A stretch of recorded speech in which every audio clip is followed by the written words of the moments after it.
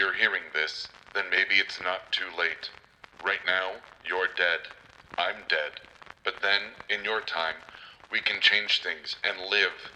We can survive the Fear Agents.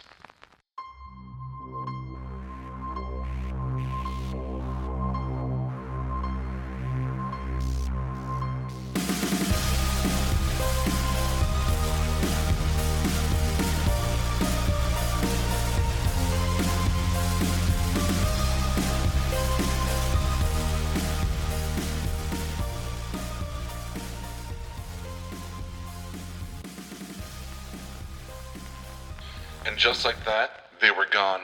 As soon as Gregory Harrison and the Iceman had settled into our Delphi compound, just as soon as Synergy Machina and I had grown casually accustomed to having two different alternate versions of me joining us, they were gone. Just gone. Completely disappeared.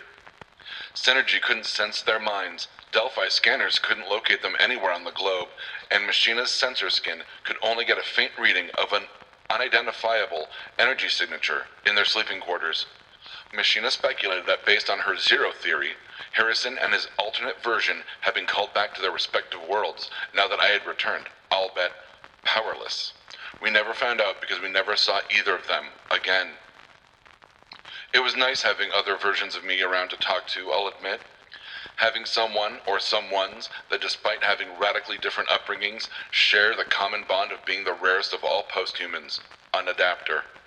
While Machina and Synergy and I could find common ground with simply being posthuman, and the trials and conflicts and victories and defeats that resulted from our mutual choices that had led us to forming a new resistance, but having someone that had my same uniqueness held a special connectivity no one else could match. But our conjectures as to where Harrison and the Iceman had gone would be the last thing we were wondering about when Delphi's alarms went off.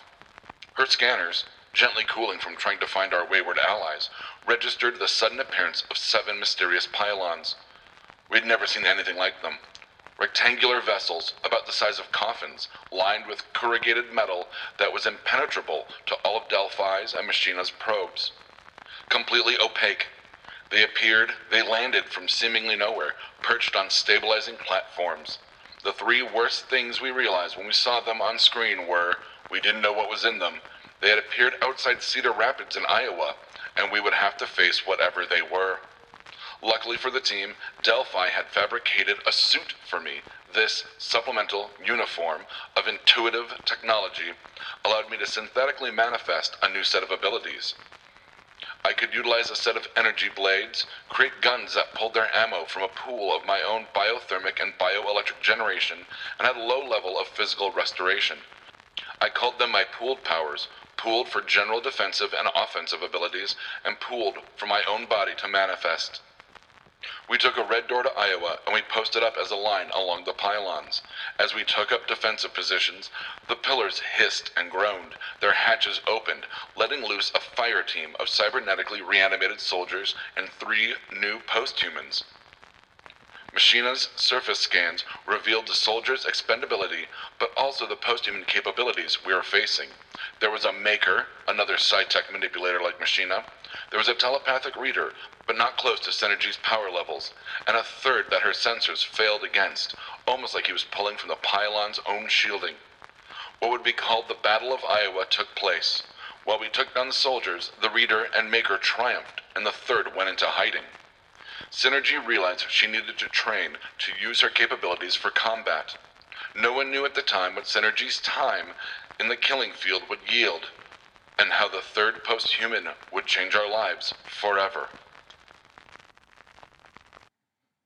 If you like this, check out some of our other shows like Exotic Liability, No Applause, Just the Clap, and Black Falls. We can be found at www.bacnpodcast.com and by searching for The BACN on Stitcher, iTunes, and Google Play.